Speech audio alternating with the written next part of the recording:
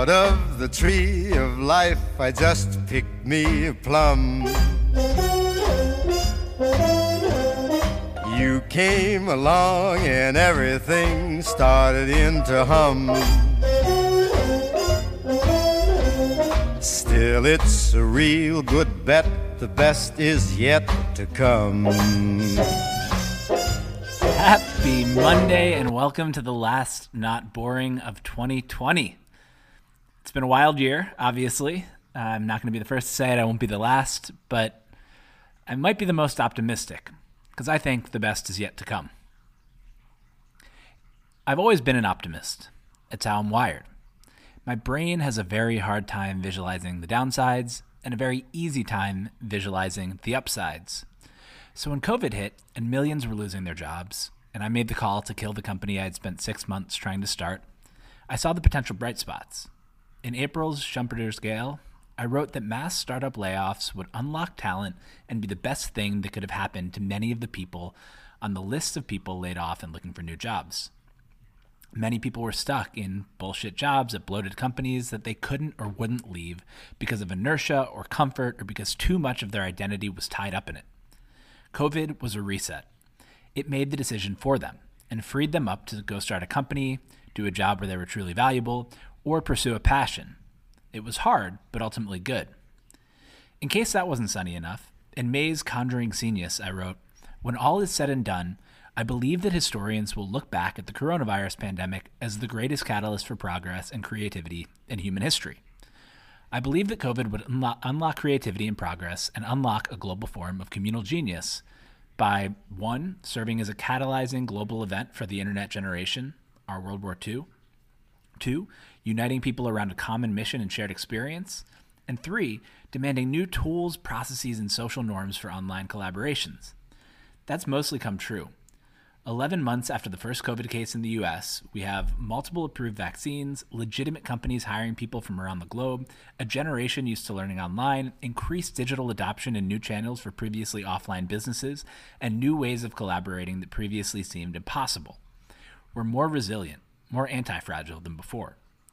Many of the people on the April startup layoff lists have found new jobs at more future-proof companies or are working for themselves, building businesses, communities, and projects that no one can fire them from. Those who still have a day job now have the time to pursue that side thing they've been wanting to pursue and appreciate the power of self-reliance more than ever before. And for the types of companies that we talk about here at Not Boring, tech companies large and small, things have never been better. So today, to close out the year, let's look back at what's happened and ahead to what it might mean for the future. It's going to be a bit looser than a normal Not Boring, more letter than essay, but I want to cover 3 interrelated themes that together make me bullish on tech, company creation, and work. 1, the markets are eating up technology. More demand for tech stocks means more innovation more quickly. SPACs may be a good thing, and IPOs are unleashing liquidity. 2, cloud companies. Entrepreneurs can build new types of highly differentiated companies with global talent and increasingly useful software at their fingertips. And 3, the passion economy writ large. As software does more grunt work and employment becomes more liquid, people will pursue their passions. That will make them even more resilient the next time a crisis hits. Despite a pandemic that has taken 1.7 million lives, an election that confirmed deep divisions in the United States, and the market that feels a little frothy, I can't help but think that the next decade is going to be even better than the last. The markets are eating up technology. I'm even more optimistic today than I was in April and May, because we haven't just accelerated the adoption of tech, we've accelerated the acceleration. 2020 has been a great year to be a techno-optimist. Interest rates are at all-time lows, the Fed is printing money, investors are looking for yield, and tech businesses have become fundamentally stronger as everything stampeded online. DoorDash is a flashing example. Its contribution margins improved from negative 20% in 2019 to positive 23% in 2020. Every single public company that I've written bullishly on this year is up since I wrote about it, and 3 have more than doubled. That's luck as much as anything. As of this week, the NASDAQ is up 85.93% from its March lows. In 1999, the go-go days of the tech bubble, it increased by just a hair less, 85.59%. There's never been a better time to write bullish essays on tech companies than from March, when I started doing it, until now. When I made the mistake of tweeting that 1999 versus 2020 NASDAQ performance stat, people read it as, quote, "this is a bubble," and pointed out that interest rates were much higher in 1999, the dollar is cheaper today, and that stocks aren't actually expensive right now when looking at equity risk premium, or the spread between the risk-free rate and equity yields. I agree. I have no idea what the market will do next year, but I don't think this is a bubble, outside of a few names. I'm willing to bet that over the next 5 to 10 years, owning today's leading tech companies and investing in the next generation will outperform cash or indices. To be bearish would be to underestimate exponential acceleration. The COVID accelerated X trend by 5 to 10 years thing that everyone says is too static. It undersells what 5 to 10 years means these days. If you believe Ray Kurzweil, do people still believe Ray Kurzweil? Or ARK Invest's Cathie Wood? It's hard to argue with Cathie Wood. Technology improves at accelerating rates. By pulling certain trends like e-commerce, remote online education, and crypto forward by 5 to 10 years, COVID actually accelerated growth and productivity exponentially and set a new, higher base off of which even faster accelerating technology will be built. ARK's theses are largely based on Wright's law, which states that cost decline as more units are produced, which generates more demand, driving costs down further. It's exponential improvement. Tim Urban expresses the same general idea without the formula. He shows this chart that says people kind of extrapolate out on a straight line when really they should be taking exponential growth into account. Kurzweil, Wood, and Urban agree. It's much easier for people to think linearly than exponentially, which causes them to undershoot the future. Improvements beget improvements. More units drive down costs. Better technology creates better technology. And more money pouring into tech stocks creates better tech companies. Even after a decade-long bull run, 2020 was somehow tech's best year since 1999. In the short term, that's great for people who own tech stocks. In the medium term, that's great for innovation. Take IPOs as one measure of demand for riskier tech stocks. After a sluggish 2019 for tech IPOs, every member of the 2019 IPO class is up this year. On average, the group is up 247%. That opened the window for a new wave of public companies. It's been a busy year for Mario Gabriel and the S1 Club. Pexip, Vroom, Lemonade, Rackspace, Unity, Snowflake, Palantir, Asana, Airbnb, DoorDash, and Affirm were among 24 venture-backed companies that went public in 2020. Snowflake, Airbnb, and DoorDash blew their underwriters' price targets out of the water. Palantir and Unity thrived in their first months as public companies. On the whole, IPOs are outperforming the S&P 500 by 8x year to date. The SPAC window opened too. Last year, if you'd ask the average person on the street what a SPAC was, they'd stare at you blankly. Now, they'd list 10 that they own and ask you to please back away from their Ferrari. While serious people deride SPACs as Robinhood trader catnip, the newly popular financing method serves a purpose. SPACs inject capital into projects previously deemed too risky for the public markets and lowers the cost of capital for innovation. SPACs aren't new. They slowly built up steam prior to 2020. From 2010 through 2019, the number of SPACs grew to 27% CAGR, from 7 in 2010 to 59 last year. But this year, they broke out. In 2020, the number of SPAC IPOs quadrupled. And it's not just the volume. SPACs have come out of the shady backwaters of finance and into the mainstream. Big names like Bill Ackman and Chamath Palihapitiya are leaders among a growing list of reputable SPAC sponsors, and legitimate companies like DraftKings, Virgin Galactic, and Opendoor chose to access the public markets via SPAC instead of IPO. Somehow, despite all of this activity, my ideal SPAC target, Juul, has not been SPAC'd, and Postmarket agrees. That may change. Axios just reported that SoftBank is filing to raise $500 to $600 million via SPAC today to acquire a company that they haven't previously invested in, like Juul. Shares of all three companies, Virgin, DraftKings, and Opendoor, lifted off since the mergers were announced. DraftKings is leading the pack, up 403% year-to-date, followed by Opendoor at 259% and Virgin Galactic at 106%. Those companies' success legitimized the SPAC process and opened the floodgates on both supply, new SPACs, and demand, investor dollars. With the floodgates open, a host of companies have joined the party, most notably and controversially, EV companies. Like Virgin Galactic, EV companies like Nikola, Lordstown, Fisker, and Helion are essentially pre-revenue public companies. Nikola may be a downright fraud, and yet people have dumped money into their shares. Certainly, part of the rationale is that people want to catch the next Tesla early. But I think a big piece of it is that people want these products to exist. We want to travel to space, and we want to drive futuristic cars and trucks without harming the environment. We're willing to put our money where our mouth is. If it feels a little bit bubbly, well, that's how innovation happens. A 2018 paper, 2 Centuries of Innovation in Stock Market Bubbles, shows a strong relationship between bubbles and innovation. The paper covers inventions from the steam engine train in 1825 to the smartphone in 2000. Here's how it works. New technologies come to market, people get overexcited and pour money into the companies that commercialize them. The influx of cash accelerates the speed of development and adoption of new technologies, and even when the bubble ends, the companies that commercialize innovation outperform the market. Demand for shares of companies taking risks on new technologies is reflexive. More money creates better technology, which creates more demand for the stock, and so on. Believing in the product and wanting it to exist actually helps bring it into existence. Additionally, big splashy liquidity events and soaring prices pull the next generation of innovation forward, indirectly and directly. Indirectly, they inspire the next generation of entrepreneurs to take their shot. So many multi-billion-dollar companies have been founded within the past decade that creating the next one seems feasible. Directly, they've created thousands of tech millionaires who want to invest in the next generation of unicorns. They've seen that it's possible and that the outcomes can be huge. If their idiot bosses could do it, some young, hungry genius can definitely do it. As one small proof point, in the past few weeks, a wave of people from recently public tech companies have joined the Not Boring Syndicate and started putting their winnings to work to fund the next generation.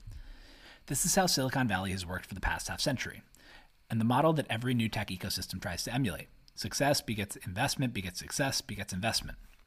With more than 250 live and announced SPACs and an insatiable demand for IPOs of strong tech companies, there will be exit opportunities galore for companies that create enough traction and buzz. After a decade of increasing time between founding an IPO, I think we'll see that timeline compress. That will only further accelerate the acceleration, as new millionaires and billionaires invest in the next generation. It's not just the money, though, that's accelerating innovation. Entrepreneurs can now spin up teams comprised of the right people from around the globe and software that's purpose-built to handle whole non-core functions. Cloud companies. Geography has always been a rate-limiting factor on progress. Now, after 10 months of remote interaction and with a wave of new remote-first collaboration tools coming to market, it no longer will be. That is going to be an absolutely enormous unlock. When all is said and done, I believe that historians will look back at the coronavirus pandemic as the greatest catalyst for progress and creativity in human history. Many of the most progress-rich periods in history were brought into existence by small groups of people in random places around the globe, like Edinburgh during the Scottish Enlightenment, Florence during the Renaissance, or Silicon Valley over the past half-century. Brian Eno called those flashes of communal genius scenius. Throughout history, scenius has been limited by whoever happened to live in, or can afford to move to, a given place in a given time. Pre-COVID, even with billions of people online, we didn't have the tools or norms necessary to capture the ineffable magic of IRL digitally. Now we do. We've lived through a global remote-first dress rehearsal, and while it's been bumpy, it's going to get better. I'm convinced that this next generation of entrepreneurs will create the most fascinating companies that we've ever seen and do it faster than before, based on the simple fact that they have more potential inputs in terms of tools and talent than they've ever had before. Take Hopin, for example. The virtual events platform, founded in July 2019, is truly remote-first. It hires top talent from anywhere in the globe, onboards and manages them in a process built for remote, and organizes work around things that need to get done, and creates its own remote-first culture building traditions. In the last 13 months, the company has raised $174 million, and it's already worth $2.1 billion. On the 20 VC podcast, founder Johnny Bufferat told Harry Stebbings that the company has been able to scale much faster because it's remote, and that it was easier to start with a clean slate as a remote-first company than to try to adapt an in-person company to online. The new wave of companies being founded today are all starting remote first. They have a whole new arsenal at their fingertips. To be sure, to take advantage of the opportunity will require that founders be entropy wranglers, bringing new order to the new chaos. Today, companies can hire a developer in India via Pesto, a designer in Sweden, and who they pay via Panther, and a CFO in New York supported by Ramp. They'll work together in a Huddle HQ and spin up new office spaces as easily as they open a new Google Doc. They can raise money via AngelList syndicates for public crowdfunding or directly from stakeholders via Fairman's Cafes, or better yet, keep their equity and get paid for their recurring revenue upfront with Pipe. They can use Stripe to handle payments, Twilio to handle messaging, Shopify to set up a storefront, Market-to-Hire to hire a part-time marketer, Fuse to manage inventory, Barrel to build their digital identity, Main Street to scan for free money. Soon, they might even be able to plug in GPT-3 to write copy or handle low-level tickets. There's some naked plugs for Not Boring sponsors and portfolio companies here, but these are the companies that I'm most excited about because they do all the things that businesses shouldn't need to worry about. Cloud companies will be able to focus on building the thing that differentiates them, the thing that their unique combination of talent from around the globe enables them to do differently and better than anyone else. They'll go from idea to IPO more quickly and provide capital and guidance to the next generation of entrepreneurs anywhere in the world. At the same time, employment will become more liquid. If software can handle a bunch of the time-consuming grunt work and FaceTime is made obsolete, why not let employees provide their uniquely human input for 10 to 20 hours per week on a permanent basis and for multiple companies? Or just give employees their life back. They'll save an hour per day commuting and hours throughout the day not running to meetings across town or waiting for the conference room. They could spend more time locally with friends, family, and their communities. They might even be able to work on starting their own thing, however small, on the side. The passion economy writ large. When Li Jin wrote about the passion economy in October 2019, she couldn't have had any idea how prescient she was. With the benefit of 6 more months, in April, I wrote that one path for people laid off from bullshit jobs would be passion economy businesses. COVID has shown that many people the importance of having a skill that they can monetize directly with their followers and audiences.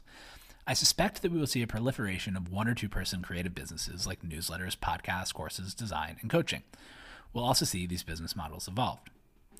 Back then, I had no idea that this is what I was going to be doing full time. I thought, if I were lucky, it could be a side hustle that paid the rent and made me sharper. Somehow, 8 months later, I'm a full-time newsletter writer doing something that I genuinely love and having more fun than I ever thought I could for something I got paid for. And it's not just me. 2020 has been all about people building something, however small, for themselves. Over the weekend, I teamed up with Pulsar to look at the companies and trends that have generated the most buzz on Twitter this year. Aside from Zoom, the company whose share of conversation have grown the most this year all have one thing in common. They power the passion economy. Teenagers are becoming millionaires on TikTok. Grown-ups get paid to stream themselves playing video games on Twitch. This year, Roblox paid out over $250 million to 345,000 people who created games on their platform. Shopify merchants generated $5.1 billion over Black Friday, Cyber Monday alone, and Etsy lets craftspeople reach a global audience with unique items. Communities are being built on Discord and governed by social money, and my friend Sari just turned a well-organized version of her brain into $30,000 in one day. And on Substack, I get to write to you every week, tell the stories of the company shaping the future, have an ongoing conversation with some of the smartest people I've ever met, and invest in the next generation of companies that will one day IPO, or even SPAC. This trend is just getting started. Creator platforms, when done right, are fantastic businesses. All of the companies in the chart above spread virally as creators on the platform promote their own work. It's $0 customer acquisition cost marketing. And the companies have the results and valuations to back it up. Substack is worth somewhere near $100 million. OnlyFans just raised at a $1.2 billion valuation. Discord just raised at a $7 billion valuation. Roblox and TikTok are preparing to IPO. Etsy and Shopify are public companies with market caps of $24 billion and $142 billion, respectively. Right now, there are hundreds of entrepreneurs building the next wave of creator platforms, opening up more opportunities for people to do their own thing while making a great living. Not Boring portfolio company Composer, for example, will one day let anyone start their own mini hedge fund, bringing us full circle. We'll be able to make a living investing in the companies building the next generation of innovative products. The wheel will spin more quickly. As more people build their own audiences, distribution, and products, we'll become even more resilient the next time a crisis hits. Our identities might not be so tied up in our jobs. We'll have a way to pay rent without waiting for the government to agree. We'll have autonomy and control. This is the way the world was heading in early February, but it would have taken a lot longer to get where we are today. Now, after a wild, tragic, scary, inspiring 2020, there's more money supporting innovation than ever before, entirely new ways to build companies, and more opportunity and necessity for people to follow their passions than ever before. So apologies if this whole letter comes off as cheesy, Pollyanna-ish, or naive. That's just how my brain works. I'm unabashedly optimistic. And look at us. We survived 2020. The best is yet to come. Just want to say a big thank you to reading, listening, supporting, sharing, Not Boring in 2020. I could not be more excited for what 2021 has in store. Can't wait to see you next year, and enjoy the holidays.